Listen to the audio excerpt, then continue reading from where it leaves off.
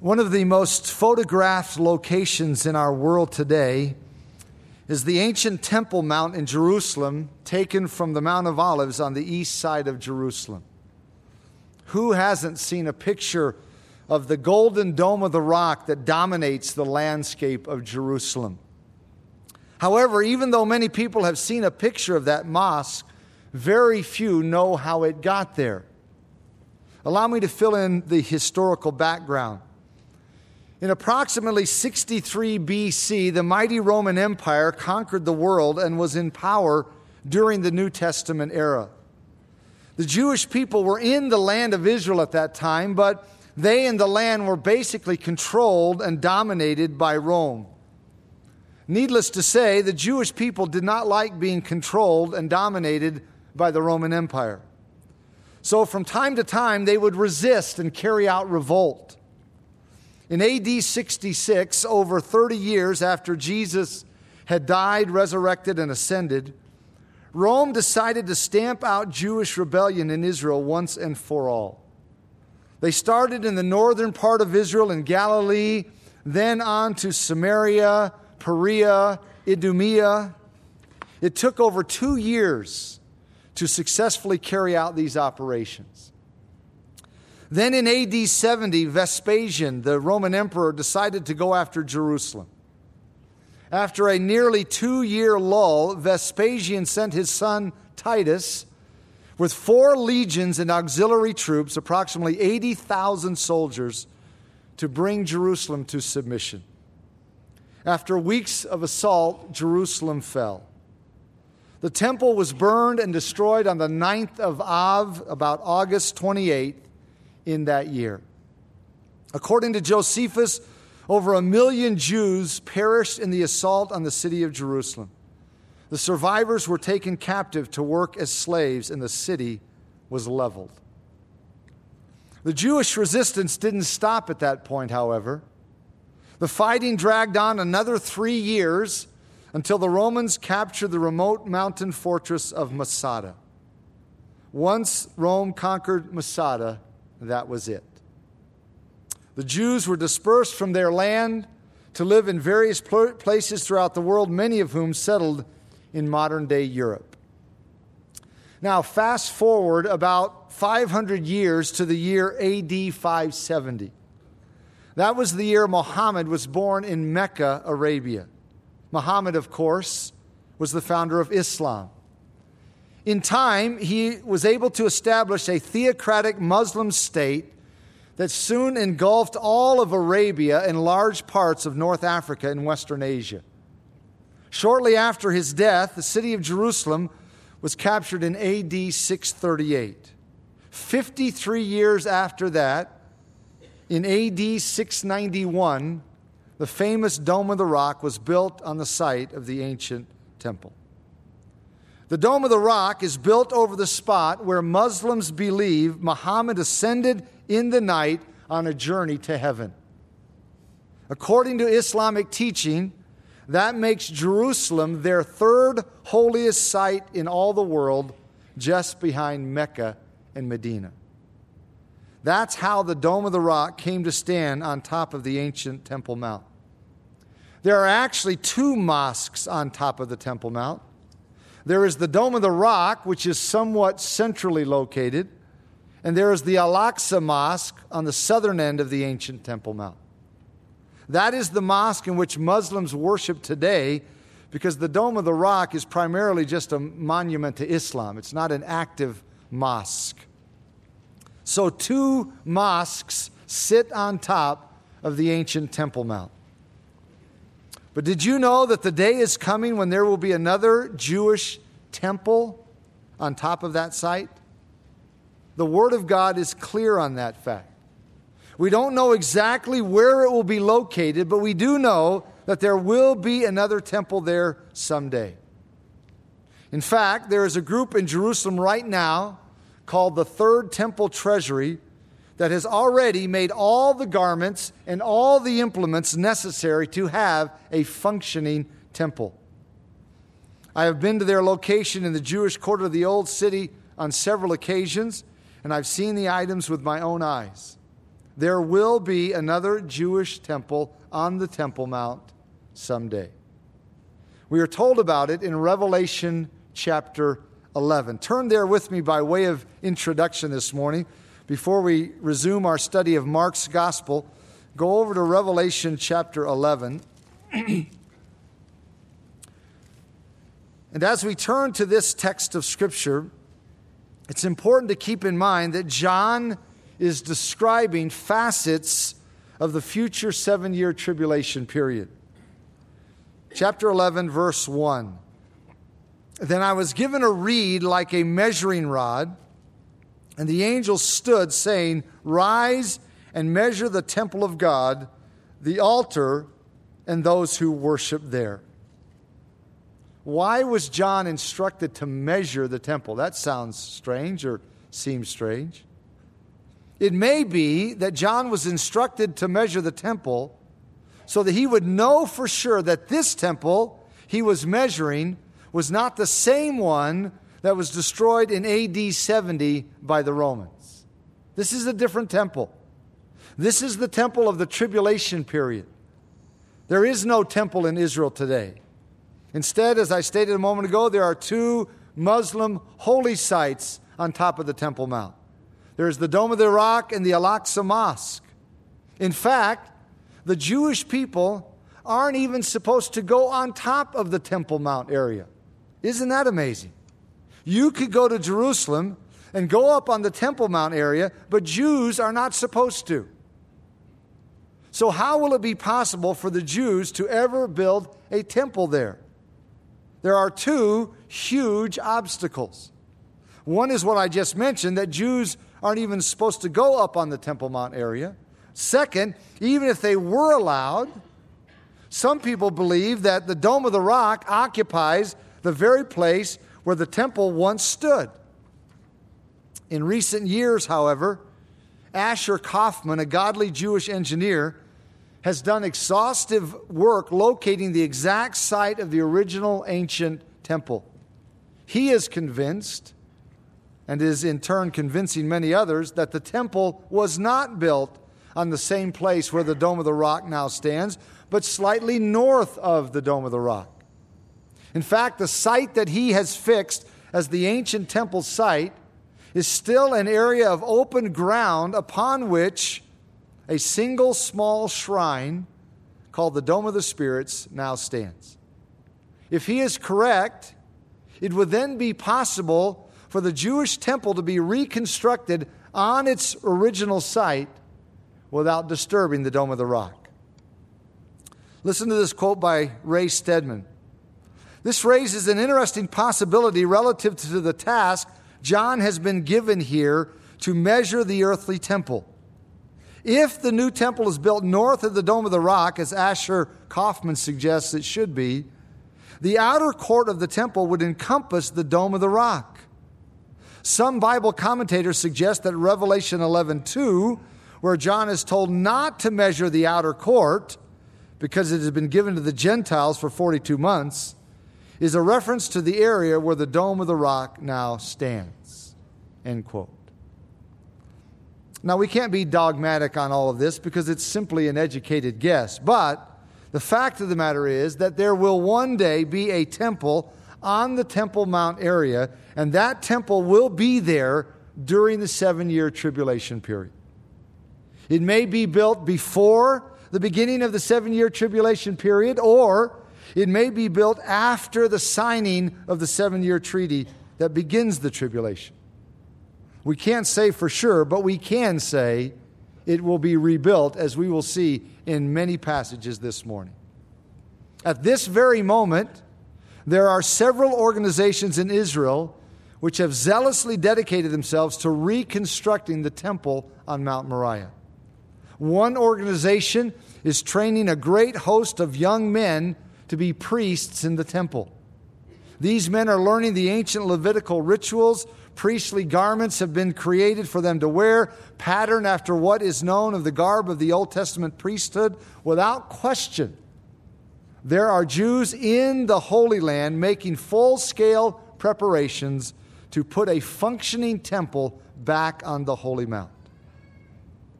The word temple here in verse 1 is the Greek word naos, and it refers to the holy place and the Holy of Holies.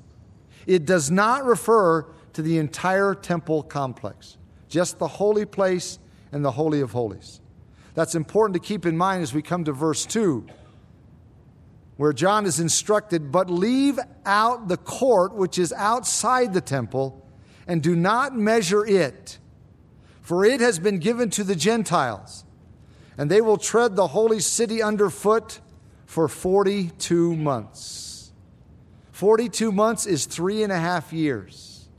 That's an important time designation. As we have already seen many times in past messages, during the first 3.5 years of the 7-year tribulation period, Israel, the people of Israel, will be protected and granted the right to worship in their temple. But at the midway point of the tribulation, things will change. That's when the Antichrist will begin to persecute the people of Israel, and that will take place for 3.5 years. That event at the midpoint, which launches this persecution, is known as the Abomination of Desolation. Look at chapter 13 of Revelation, just a couple pages over, where we have a description of the Antichrist who will carry out the Abomination of Desolation. Chapter 13, verse 5 says, "Of this man he was given a mouth speaking great things and blasphemies, and he was given authority to continue for 42 months.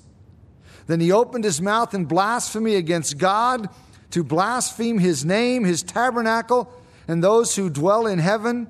It was granted to him to make war with the saints and to overcome them. And authority was given him over every tribe, tongue, and nation." That corresponds with what we saw back in chapter 11. That this time period will be 42 months, 3.5 years. So what do these verses tell us about the Antichrist and the future temple? They tell us that the activity of worship in the temple will take place during the first 3.5 years of the tribulation, and the trampling underfoot of it will take place during the last 42 months. So all that to say this: there will be a temple, and the Jews will worship at that temple until the Abomination of Desolation. Then everything will change. That is what Jesus warns about in the text to which we come this morning in Mark chapter 13. So let's go back to our study of Mark's Gospel, the 13th chapter, as we continue our way through Mark chapter 13. Please follow along as I read verses 9 through 20. Although our focus is only going to be on one verse this morning because of its importance, and that is verse 14. So especially notice that verse when we read through it. But we're going to begin in verse 9 and read past verse 14 to get the full context. But verse 14 is what we really want to focus on this morning. Jesus said in verse 9, "But watch out for yourselves, for they will deliver you up to councils, and you will be beaten in the synagogues. You will be brought before rulers and kings for my sake, for a testimony to them. And the gospel must first be preached to all the nations. But when they arrest you and deliver you up, do not worry beforehand or premeditate what you will speak, but whatever is given you in that hour, speak that. For it is not you who speak, but the Holy Spirit. Now brother will betray brother to death, and father his child, and children will rise up against parents and cause them to be put to death, and you will be hated by all for my name's sake. But he who endures to the end shall be saved." So when you see the abomination of desolation spoken of by Daniel the prophet standing where it ought not, let the reader understand. Then let those who are in Judea flee to the mountains. Let him who is on the housetop not go down into the house, nor enter to take anything out of the house. And let him who is in the field not even go back to get his clothes. But woe to those who are pregnant and to those who are nursing babies in those days. And pray that your flight may not be in winter. For in those days there will be tribulation such as has not been since the beginning of the creation which God created until this time, nor ever shall be. And unless the Lord had shortened those days, no flesh would be saved. But for the elect's sake, whom he chose, he shortened the days. We have been looking at this chapter of Scripture for a few weeks now. It is technically known as the Olivet Discourse because Jesus gave this message as he was sitting somewhere on the Mount of Olives, as we saw back in verse 3. This message was prompted by a question from the disciples regarding the culmination of all things. They wanted to know what was going to happen at the end of the age. They wanted to know what all would be involved in the culmination of all things. So here in chapter 13, Jesus tells them. Now obviously, he doesn't tell them everything about the last days or the end times, because there is much more in the book of Revelation, much in the book of Daniel, much in 1 Thessalonians, 2 Thessalonians, but he does give them enough to answer their questions. As we've seen over the last several messages, the focus of these words and these events is the Jewish people. That comes out once again in the verses we just read, because Jesus specifically addresses the people who are in Judea, which obviously is the land of Israel. So Jesus is telling his disciples what is going to happen with and to the Jewish people at the end of the age. They will be hated and they will be persecuted. The key event in connection with their persecution will be the abomination of desolation spoken of by Jesus here in verse 14. That phrase actually comes out of the book of Daniel. So let's turn back there to see what Jesus is referring to here in Mark 13. Go back to Daniel chapter 9. Daniel chapter 9. This is a passage we come back to time and time again because it is so crucial and so key for our understanding of eschatology, or the end times. The prophecy that I'm referring to is recorded in verses 24 through 27 of Daniel chapter 9. Notice what it says. This is the angel Gabriel informing Daniel of what is going to happen in the future. He says to Daniel, 70 weeks, most of our English translations say that. It's literally in Hebrew, 77s are determined for your people and for your holy city, to finish the transgression, to make an end of sins, to make reconciliation for iniquity, to bring in everlasting righteousness, to seal up vision and prophecy, and to anoint the most holy. Know therefore and understand that from the going forth of the command to restore and build Jerusalem until Messiah the Prince, there shall be 7 sevens and 62 sevens. The street shall be built again, and the wall even in troublesome times. And after the 62 sevens, Messiah shall be cut off, but not for himself. And the people of the prince who is to come shall destroy the city and the sanctuary. The end of it shall be with a flood.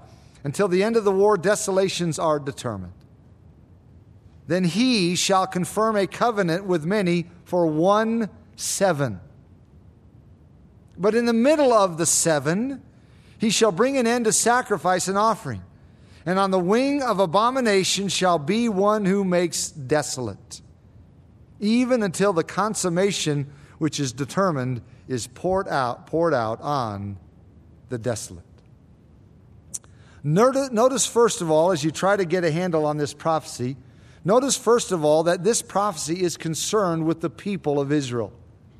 We know that because verse 24 says, Gabriel says to Daniel that this prophecy is concerning your people, Daniel, your people and your holy city, which would be Jerusalem.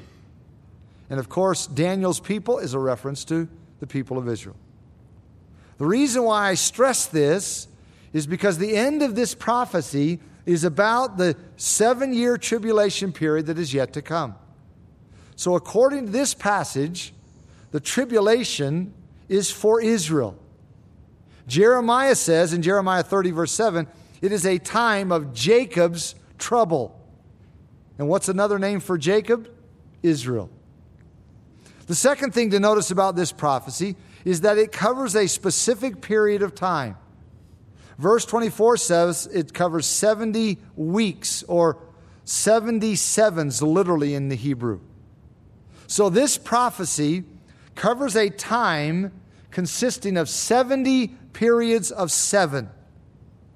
And it can be demonstrated, proven that the periods of 7 are periods of 7 years. So God says that this prophecy about Israel's future consists of 77-year periods. Do the math, it's really easy, 490 years. The third thing to notice about this prophecy, to get a handle on it, is to notice that Gabriel says to Daniel, when it's all over, once this 490-year period has come to fruition, it will cause Israel's rebellion to cease. Notice the purpose clauses in verse 24.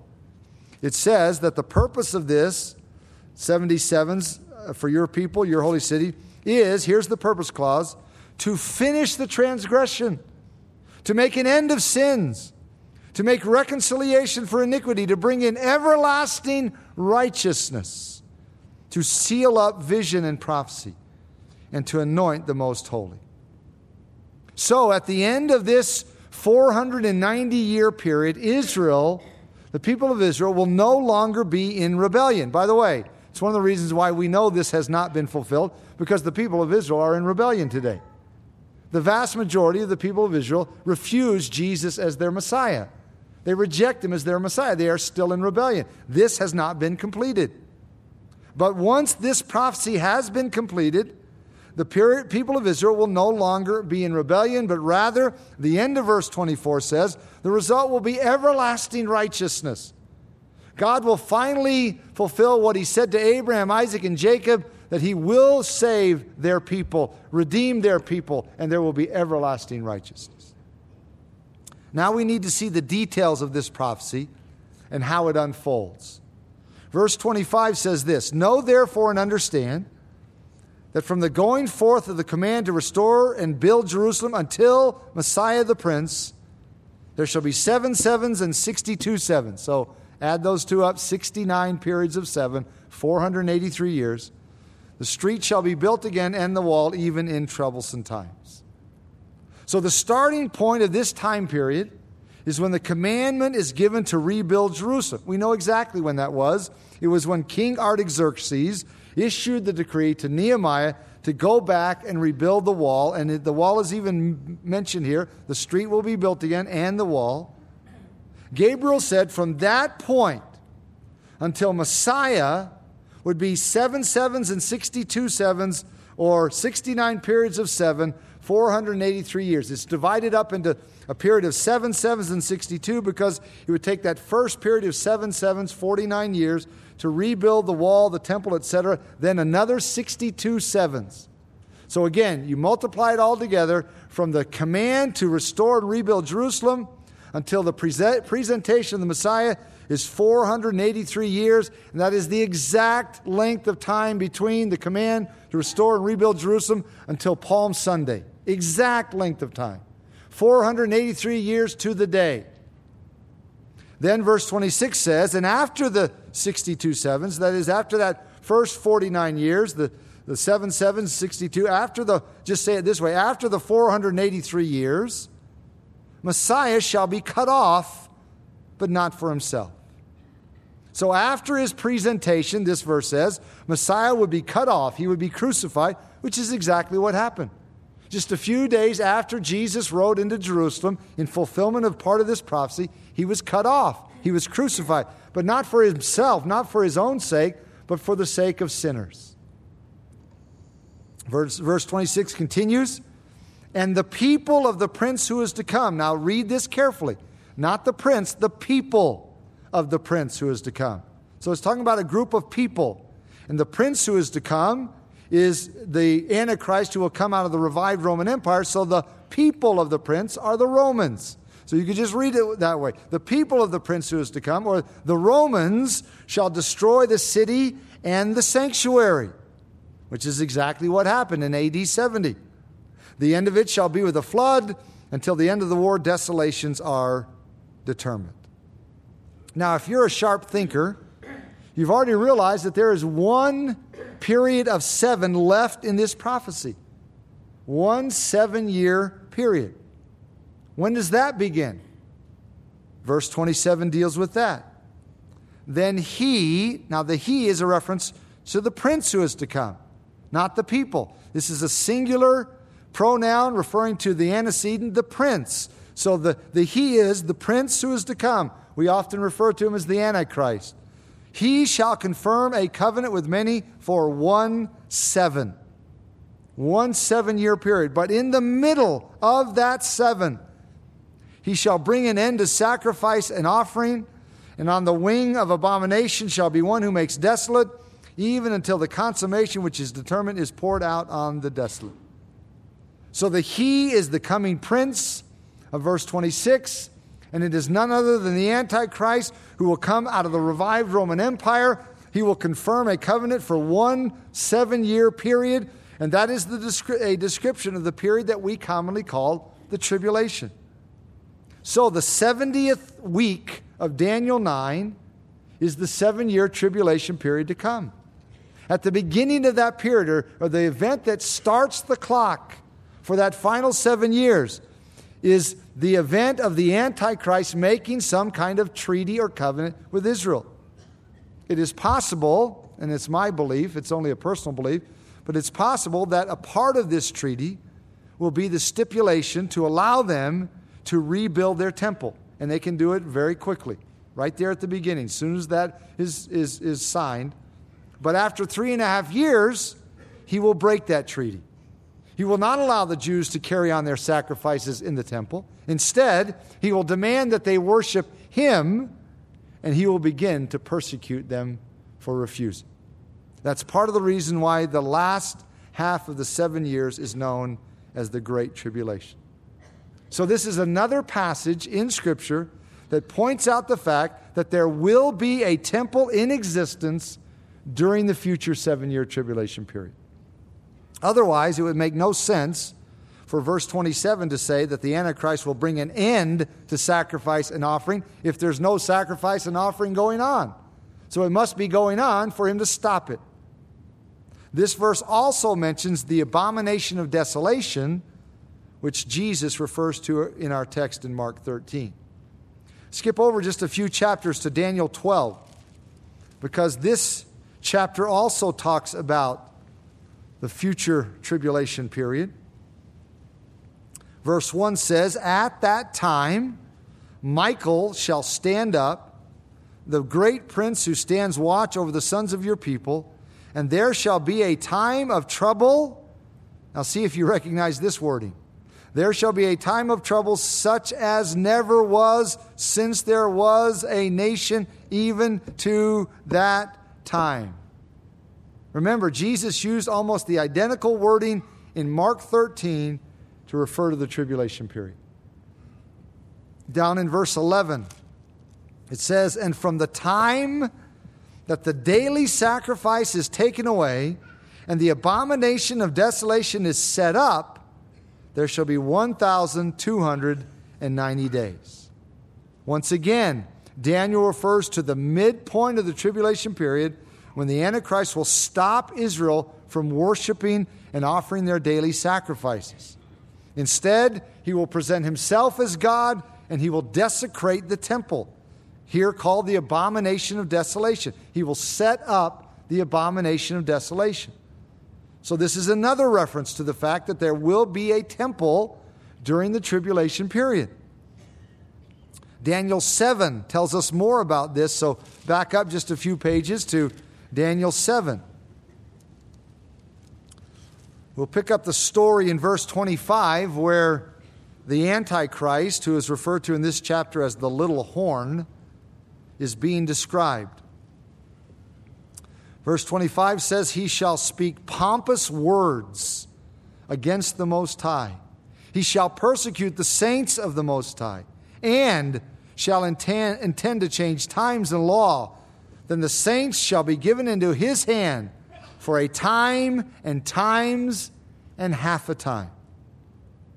The angel who was giving Daniel this information says that this little horn, this future Antichrist, will do three things. First, he will speak great words against the Most High. Verse 8 of this same chapter says the same thing about him. Daniel says, I was considering the horns, and there was another horn, a little one coming up among them, before whom three of the first horns were plucked out by the roots. And there in this horn were eyes like the eyes of a man, and a mouth speaking pompous words.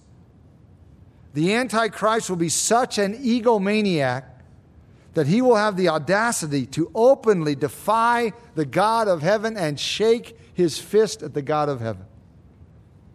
In 2 Thessalonians 2:4, Paul says he opposes and exalts himself above every so-called God or object of worship, so that he takes his seat in the temple of God, displaying himself as being God.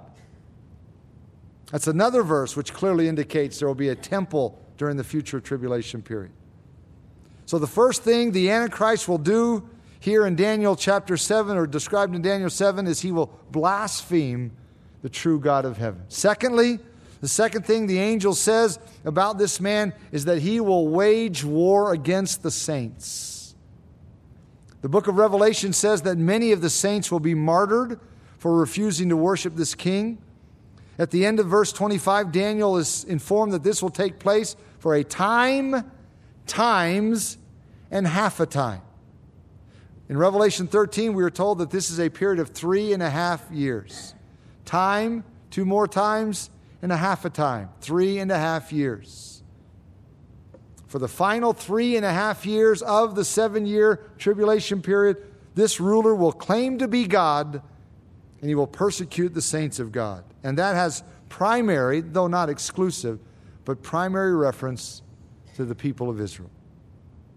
The third action this ruler will try to do, or he will do, is to try to change the times and the laws. That is a very difficult phrase to interpret. If you research it, check the commentaries, we can't be dogmatic as to exactly what it is referring to, but he will try to usurp authority over 2 areas that are the exclusive rights of God. That's how defiant he will be.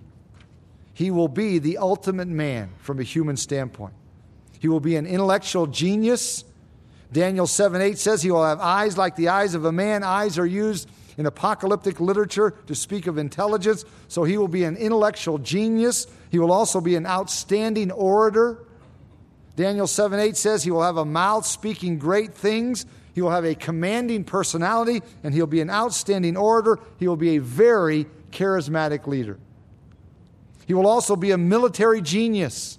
Daniel 7:23 says he will devour the whole earth and tread it down and break it in pieces. Clarence Larkin, in his very helpful commentary on the book of Revelation, has written this description of the future Antichrist, and I quote, "He will be a composite man, one who embraces in his character the abilities and powers of Nebuchadnezzar of Babylon, Xerxes of Persia, Alexander the Great of Greece, and Caesar Augustus of Rome. He will have the marvelous gifts of attracting unregenerate men and the irresistible fascination of his personality, his versatile attainments, superhuman wisdom, great administrative and executive ability, along with his powers as a consummate flatterer, a brilliant diplomatist, and a superb strategist, will make him the most conspicuous and prominent of men. All these gifts will be conferred on him by Satan, whose tool he will be." This is why Scripture speaks of this man so often. He's all throughout the book of Daniel. He's in the book of Revelation. He's in 2 Thessalonians. He's in Matthew 24, Mark 13. Look at Daniel chapter 11. Go back to the right just a few pages. Verse 36. Here's another reference to the man we often refer to as the Antichrist. Verse 36 says, "Then the king shall do according to his own will." This man will be an absolute dictator who rules with self-centered motives. He will have his way. He will not recognize any restraint, any law, or any authority higher than himself. When the Apostle Paul refers to him in 2 Thessalonians 2:3, he calls him the man of lawlessness. Utter lawlessness. He recognizes no law, God's law, man's law. He will make all the decisions. And he will rule with such authority that he demands every person on planet Earth to take his mark, according to Revelation chapter 13. So verse 36 says, "He shall do according to his own will. He shall exalt and magnify himself above every god." As I said earlier, he will be an egomaniac. He will claim to be, maybe even believe he is God. And verse 36 continues by saying, "He shall speak blasphemies against the God of gods." He will be a blasphemer without equal. This facet of his personality is stated almost in every passage that refers to him. Daniel 7:25 says, "He shall speak great words against the Most High." He will blaspheme in ways that are without precedent. The intensity of his blasphemy is unparalleled. And verse 36 concludes by saying, "He will prosper till the wrath has been accomplished, for what has been determined shall be done." In other words, he will only be allowed to prosper until God's chastening process of the people of Israel is done. He thinks he's great, but he's really only a puppet in the hands of Almighty God to finally bring the people of Israel to the point of letting go of their stubborn rebellion. This man is going to require Israel to worship him. When they refuse, he will persecute them mercilessly. And this, beloved, this is what Jesus warned about in our text in Mark 13. So let's go back there as we close the message this morning.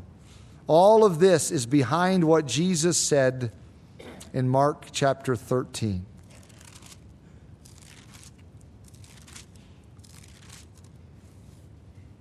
He says in verse 14, "So when you see the abomination of desolation spoken of by Daniel the prophet standing where it ought not," and we've seen how often Daniel's book does refer to this.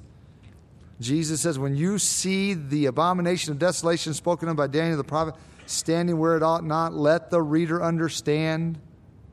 Then let those who are in Judea flee to the mountains. Get out of Israel, Jewish people. That's what Jesus is saying.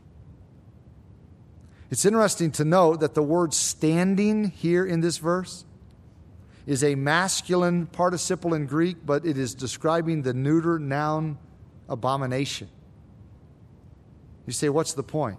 The point is that this very unusual, you could almost say inappropriate, irregular grammatical construction is used by Mark to emphasize the point that the abomination that will stand in the temple is a person, not a thing. Abomination is neuter, so we might think that it'll be something in the temple. But the participle standing is masculine, letting us know it won't be a thing, it will be a he. He will be in the temple. Set himself up in the temple as God. It is the Antichrist himself. It is another indication that these words, although spoken to the disciples way back in the first century, are intended for the Jewish people who will be living during the tribulation period. We also know that because of the parenthetical comment right here in the middle of the verse, which says, let the reader understand. Some of the Jewish people will read these words during the future 7-year tribulation period, and they will know what to do because Jesus told them what to do. So the Jewish people are at some point facing their worst persecution ever, when the Antichrist sets up in the temple the abomination that makes desolate. And God will use that persecution to finally bring His chosen people to repentance so they will embrace their Messiah, Jesus. That's what it will take to get them to repent and believe in Jesus. What about for you? What will it take to bring you to the point where you are willing to surrender your heart and your life to the Lord Jesus Christ? I pray it won't take a catastrophe. Let's bow together in closing this morning. As we bow here in the last minute or two remaining, if you have not surrendered to Jesus Christ, then I urge you to face that question. What will it take? What is it going to take for you to finally surrender to the Lord Jesus Christ? We've seen this morning what it's going to take for the Jewish people as a whole to finally get to that point. I pray it won't take a catastrophe, but that, as Romans 2 says, the goodness of God leads you to repentance. You will respond to the goodness of God and come to repentance. Father, it amazes us to look at your word and to see what all you have said, and to think that your care and concern for your chosen people Israel is such that you've even warned them this far in advance about what is coming someday, lest they be annihilated. And we know that you will carry out your plan and bring the people of Israel to repentance and to faith in Messiah Jesus. And Father, we pray that for each and every one of us in this room, that we have already come to that point. And if there is someone present who has not, Father, do whatever it takes, whatever is necessary, to bring that man or woman to faith in Jesus Christ, in whose name we pray. Amen.